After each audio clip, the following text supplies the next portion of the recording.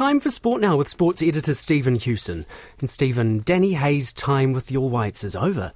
Indeed, kia ora, Michael. He's stepping down as Warriors coach, opting not to try and renew his contract, which expires at the end of the month. Hayes' decision follows a review of the side's World Cup qualifying cycle, which highlighted a lack of alignment between the All White staff and New Zealand Football's high-performance department. New Zealand Football said Hayes was invited to reapply for the job as part of an open recruitment process for the 2026 World Cup campaign, but Hayes has declined.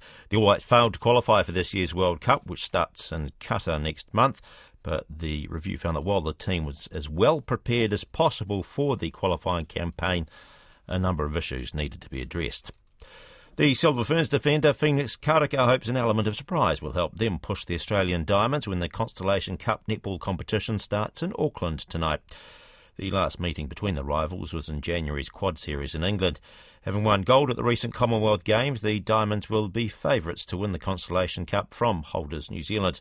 But Karaka says Australia will have to adjust to the Silver Ferns' zone defence. Aussie haven't played our Kiwi style in a very long time, since Jan Tour, so there's also that aspect of that kind of surprise element as well that we have.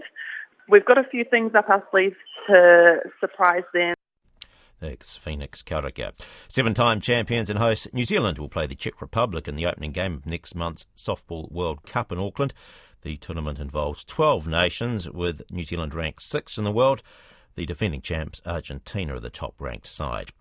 And Manchester City's qualified for the next round of the Champions League, despite being held to a 0-0 draw with Copenhagen. Chelsea's gone top of their group after a 2-0 win over AC Milan, and holders Real Madrid drew 1-1 with Shakhtar Donetsk, while Celtic's hopes of reaching the last 16 are over, going down 2-0 to German club Leipzig. And that's sport. Koina ngā pūrongo, hakinakina.